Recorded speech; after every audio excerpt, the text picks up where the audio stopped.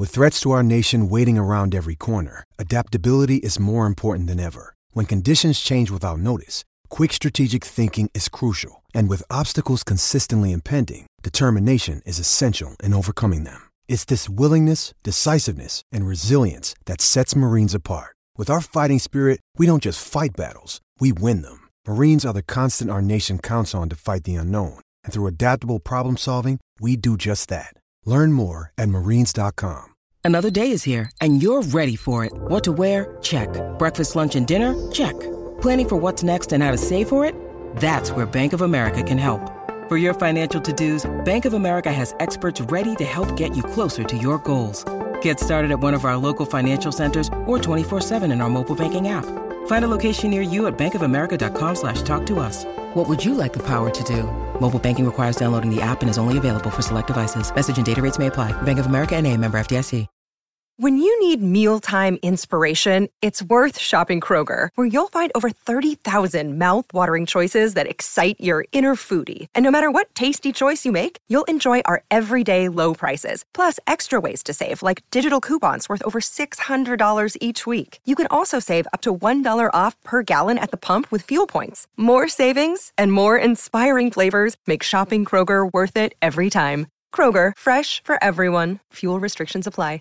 Mother's Day is around the corner. Find the perfect gift for the mom in your life with a stunning piece of jewelry from Blue Nile. From timeless pearls to dazzling gemstones, Blue Nile has something she'll adore. Need it fast? Most items can ship overnight. Plus, enjoy guaranteed free shipping and returns. Don't miss our special Mother's Day deals. Save big on the season's most beautiful trends. For a limited time, get up to 50% off by going to BlueNile.com. That's BlueNile.com. Welcome to Mile High Report Radio Horse Tracks. And now, here's what's happening in Broncos country.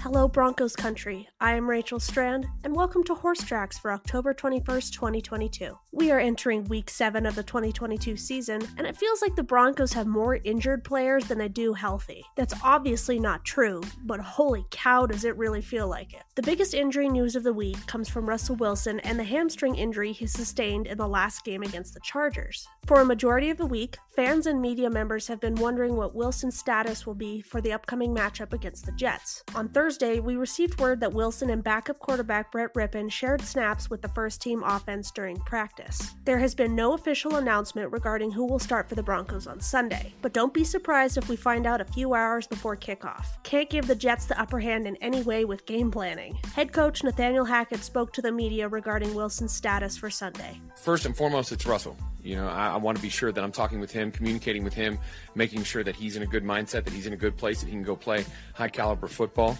And obviously the medical team is huge. We want to be sure we do right by the doctors. They're the ones that understand everything that's going on. And then George Paton, those are really the people that we're talking. So we're very open dialogue and make sure we want to put somebody out there that's healthy and can go out there and play at a high level. Have you had a conversation with a player where maybe the player's saying I can go, but the medical staff is saying no, and if so, what is that like? Throughout my career, numerous times. I think those are the guys that you want. You know, you want the guys that want to be on the field. They're going to do every single thing they can, and they think that they can play all the time. So those are the tough discussions you have to have with people, because you don't want to put anybody out there that isn't healthy, because player safety is so important. But in the end, the doctors, and myself, George, we have to make sure we make the right decision for the team. There has also been a little bit of drama surrounding the Broncos as of late. Running back Melvin Gordon, who is unhappy with his role with the Broncos, took to social media to express his unhappiness. He liked a bunch of tweets from fans suggesting Gordon be traded to their favorite team, how Gordon needs to request a trade, and more. I guess that is Gordon's way of passive-aggressively telling the Broncos he is not happy? His little Twitter temper tantrum got the attention of Coach Hackett, and the two had a discussion about it. The details about said discussion were not revealed, but Hackett claimed the two had a great talk and possibly mended some things. Hackett even said that Gordon would be the starter against the Jets. So I guess passive-aggressively shading your team on social media will get you starting gigs now, huh? Anyways, speaking of trades, expect the Broncos to be very active before the trade deadline. In fact, right as I'm recording this, a report came in that Christian McCaffrey has been traded to the 49ers for a large amount of draft capital. Broncos fans, including myself, lusted after the idea of having another McCaffrey in orange and blue, and the Broncos were listed as a potential landing spot for CMC, but unfortunately that's not going to happen. Maybe he will end up in orange and blue eventually in his career. Who knows? Tight end Albert Okwuegbunam has also been rumored to be traded away by the Broncos. Since being named the starting tight end in Week 1, Albert O's snaps have drastically declined, and he has plummeted down the depth chart. No clue why this happened or whose doghouse he is in, but it is looking increasingly likely that he will be traded. With the Broncos season being a bit of a mess right now, especially with injuries, hopefully George Paton can work his magic and bring in a player or two.